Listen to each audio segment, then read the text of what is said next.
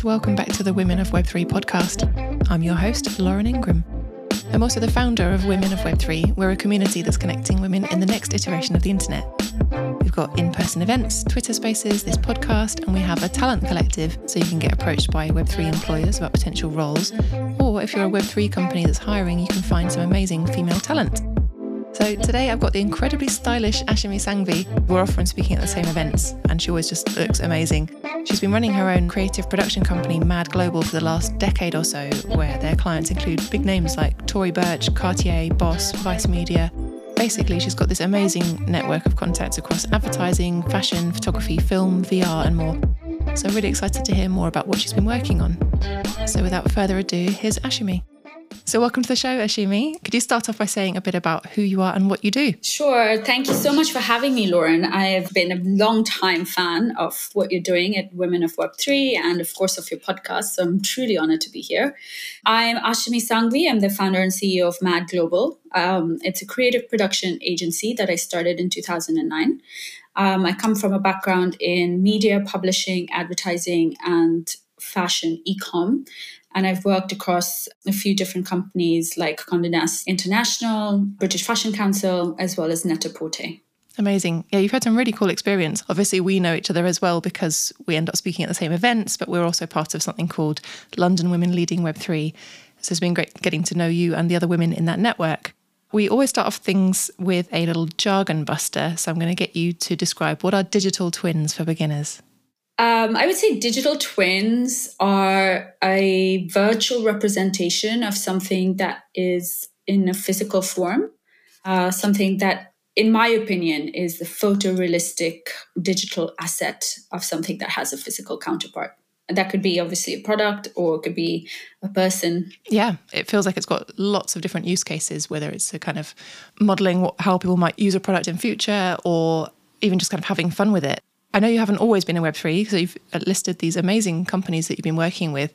So did you have a light bulb moment or how did you end up here? Yeah, so the short answer to that is no, it was not a light bulb moment. It was something that since I started Mad in 2009, it's been a very organic journey, I would say. You know, when I first started, of course, it was really leaning into the relationships that I had built over my time at the various companies that I had worked for, and really working very closely with creative directors as well as photographers to do production services. So I started off really doing print and photo shoot production.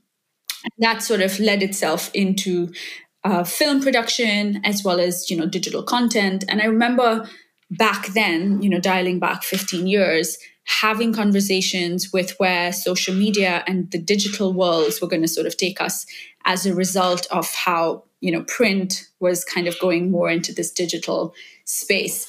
And it feels oddly like deja vu in a sense, because I'm having similar conversations about how, the blockchain and immersive technologies are now just a new medium.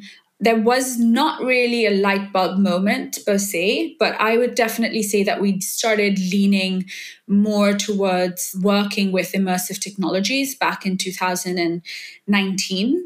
This came as a result of the clients that we were working with also exploring different ways of engaging their audiences. So immersive technologies, especially augmented reality, became a very important part of the way in which we were delivering content at the time. We also have, of course, worked across a variety of projects using hologram technology, and that's sort of having a resurgence now as well, because, of course, we use words like the metaverse, but the metaverse is not one virtual place. It is really a culmination of lots of different technologies that sort of fall under the umbrella of what the metaverse really means. And, as a production company and as an innovation-focused creative production company, we have always been at the forefront of working with a lot of these technologies. So it's been a very organic process across, of course, what we've done at Mad. But then I think in addition to that, my personal journey in the NFT space, I guess dialing back, it first started, of course, in cryptocurrency. I was introduced to cryptocurrency.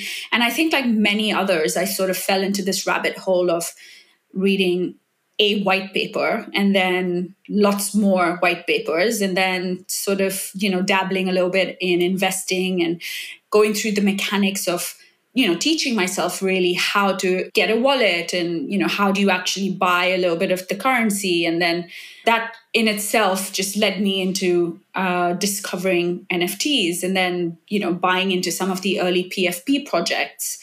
And I think that the value that I got out of the connections I made along the way really propelled me so much further, so much faster into this world than I ever would have ever thought possible. So I guess where I am today is a culmination of many, many years of experience in what we've done at MAD, but also my own personal experience.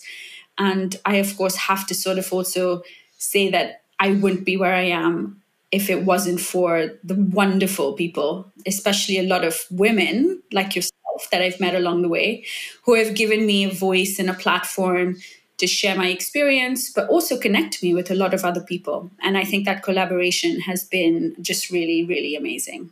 Yeah, I found the same for sure, that it's a very welcoming space and people are very ready to help connect you with other relevant people. It's been brilliant for that. I think there's so much potential in the technology and what's going on in it that there isn't a sort of competitiveness necessarily.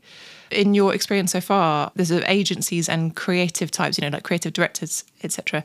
Are they on board with the kind of potential of this technology? Do they feel excited by it? Like, what kind of reaction are you seeing? I think everyone is hugely excited, curious. I think it's a mixed bag, and I think that mixed bag of emotions of what we tend to sort of get back in return from the conversations that we have is often always also linked to market sentiment, or, what's happening with, like currently we're in a bear market, quote unquote, but this is also a build market and lots of people are doing very innovative things, perhaps in stealth, but sort of building behind the scenes. And I think one thing that does remain very apparent is that there's a lot of education that needs to sort of happen. I think for brands and for corporations, there needs to be a lot more demystifying of what the technology really is and how it can be used across various use cases, specifically for their own businesses, but also really the jargon and terminology that surrounds the space has always been something that people can't get their heads wrapped around. And I think, that's one of the main things that we at Mad Global try to do is really demystify what this space is about. And we always sort of lead with 3 pillars that we try to incorporate into the projects when we sort of take on board any strategic or advisory roles before we execute on any of the projects. Starting off with education, of course, and then the other 2 being visual. So walking people through what augmented reality is through a first-hand experience. That's what I would just always relay back to. I was actually talking about that with someone today at lunch. He said he's been in VR for a number of years and just it's really hard to describe VR without actually giving somebody a headset and saying, okay, go and explore. That, trying to put across the potential of it, or, why that might be significant or what it feels like. And, because lots of this stuff you can't really know until you go and experience it. We were also talking about the fact that apparently there's a difference statistically between men and women, how likely they are to experience motion sickness in VR. Apparently it's more women experience motion sickness in VR.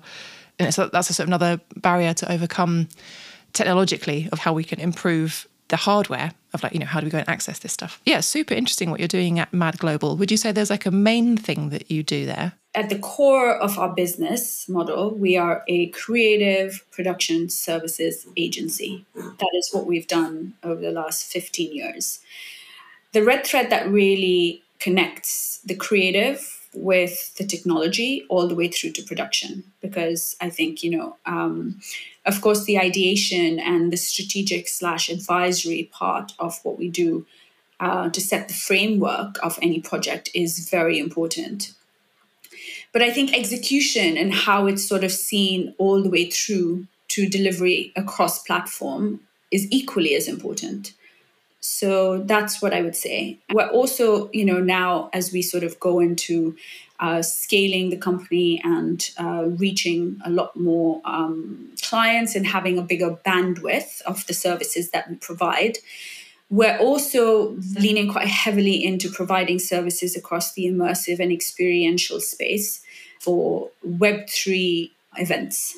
So that's becoming quite quickly something that is going to cement as one of our other core offerings. I know you work with quite a lot of luxury clients.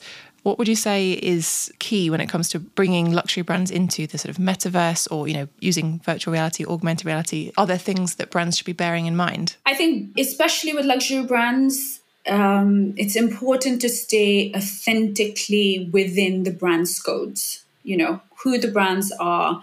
A lot of them, if they're, of course, coming from a more traditional and heritage legacy sort of background, it's important to sort of understand the brand's codes and stay true to them, because what somebody else does is not always important or relevant for your customers or for, wanting to go into this space. It's more important to understand what your pain points are and how to translate that across various different touch points. And of course, staying quite authentic. And I think storytelling is also very important. Yeah. And what kind of briefs are you typically getting? Are there kind of more metaverse specific briefs that you're hearing from brands at the moment? I wouldn't say it's anything specific with metaverses in particular. I think the briefs that we sort of get are across Web3 as a whole and how that could translate for their specific business. Oftentimes, the conversations that we're having are with clients that we've already worked with very closely in the past. So we tend to sort of have already an overview of where they are and where they want to be. There's a lot of hand-holding that happens across that process as well, and a lot of discovery, I would say. There's a lot of sandboxing of ideas, and that ideation phase is very important from the start. Most brands do not know what they want to do. They almost want to be told what they should be doing. That's always a good conversation starter. That discovery phase ends up becoming very important for us along the process. Are you able to tell me briefly about any kind of project that you've worked on recently? I'd love to hear what's a sort of a typical project or something that you've put out recently that you're able to tell me about. So the project that just actually came out yesterday was something that I can talk about, but I can also give you a little bit of what you can expect from Mad Global without giving too much away, because we're still in stealth for some of the projects launching. For the project that just launched yesterday, it was a project that I was brought on board for by David Cash of Cash Labs and Vogue Singapore, as well as Bright Hall. Bright Hall is a marketplace for luxury and fashion and culture. And they're also linked to Vogue Singapore. And I was brought on this project about 6 months ago. And they asked me it was a curatorial project that they asked me to work and bring on board some of the more legacy and iconic fashion photographers to create this sort of forever fashionable NFT drop of one-of-one NFTs that would also be linked to a physical print. And it was just a fantastic journey for me to be involved in that project. It was, I've always really enjoyed working closely with creative people, with people who are just, visionaries and very artistically driven. And it was such an honor to be able to spend time with a lot of them and going through just, so much of their personal work and their archives and spending hours in their studios, talking about the process behind why they take the images in the way that they do and how different mediums have sort of not affected, but really sort of played an important part in that process of how they get to the final image. And being oftentimes on the other side of it, or being a creative producer, I often have always found a tremendous joy in, putting something together and then having a very tangible result at the end of it. and that process has always given me so much joy. So that was the project, and the way in which it was approached again was very organic. It was really, it's of course started with a very big list of some of the world's biggest names. And then we sort of went through that list. And of course, I'm working closely with a lot of them that are not currently part of the project, but it was a really interesting discovery and a lot of onboarding as well of, really initiating a lot of these visionaries into this world. And I'm continuing to work with a lot of them. So that's very interesting. And I guess what it will lead to, in addition to this project launching, is also something to be discovered, I should say, and soon to be announced. But that's what I can say about that.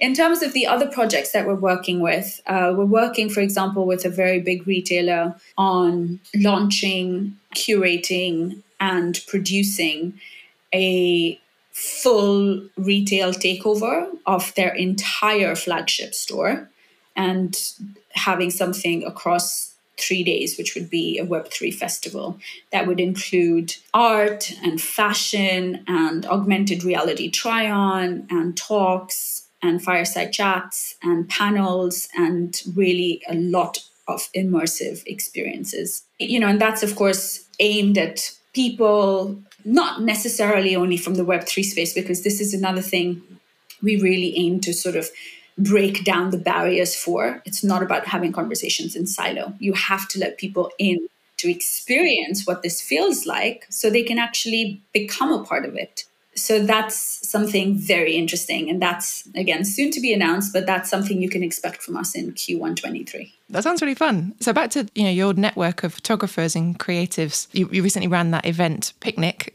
in London. So how did you secure legendary photographer Nick Knight? So Nick is also, of course, part of the NFT drop that I just mentioned, which launched with Vogue Singapore and Bright Hall yesterday. It was part of their 2-year anniversary. David Cash, who is a dear friend and a close collaborator of mine, also works closely with Nick Knight on his Web3 PR. Nick is launching next month his first NFT project. He had given one of those NFTs for the drop that launched yesterday, which actually has already been sold, which is 8,888 NFTs that he's done in collaboration with Giselle.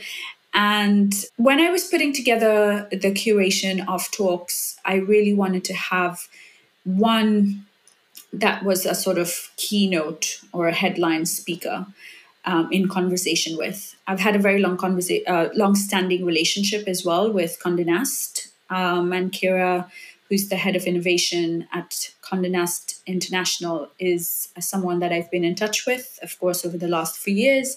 And it just seemed to be the piece de resistance, really, to kind of close out that day of very interesting talks and panels.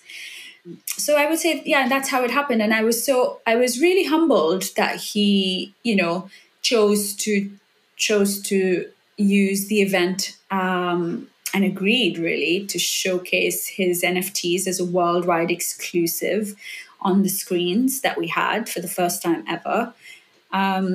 And yeah, I mean, he's a really fantastic, very inclusive, creative, and an absolute visionary. So it was a very humbling experience for me to have had him part of that event. Yeah, I mean, I really enjoyed hearing from him about his creative process. It really did feel like hearing directly from an artist.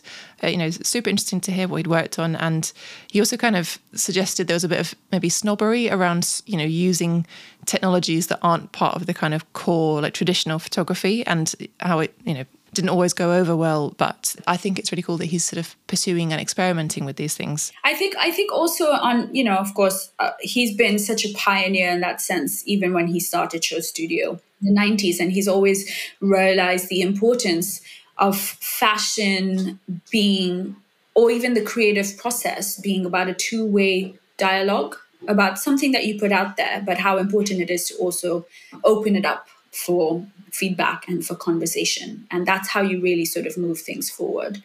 So in that sense, he's always kind of pushed the boundaries. And that's something that I tremendously respect him for. So speaking of innovation, is there anything at the moment that you're excited about in the Web3, metaverse, etc. space? I'm definitely excited to see the new generation of hardware that's going to sort of connect us into these digital realities. I think there's things on the hardware side that need to catch up to people's ambitions and the projects that they want to sort of put out there. So I definitely sort of look forward to how that's going to also affect how we consume the content and the almost immersive media that's part of this new world. And I'm also really actually excited about immersive spaces, whether that's retail or that's immersive experience spaces like we have here, of course, in London, like Outernet or W1 Curates, which really also tie back into that visual experience and experiencing these new digital realities in physical spaces is going to become a very pivotal and important part of how we take on board some of these new realities. I'm also excited to see what will become popular, what's going to win out. Lastly, where can people find you if they want to find out more? So I'm quite active on LinkedIn. I'm found under Ashmi Sanghvi, which is my maiden name, Sanghvi. My website is mad.global and my Instagram is mad.global. But I'm also very active on Twitter, so you can find me on Twitter as well.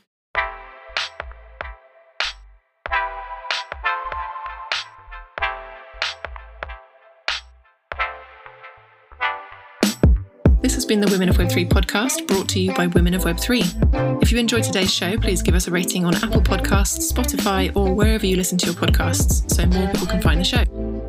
You can keep up to date with amazing jobs, opportunities, learning resources, and connect with other women by following at Women of Web3 Co on Twitter, Instagram, or LinkedIn. That's at Women of Web3 Co. Feel free to tweet us with any questions about the show, and thank you for listening.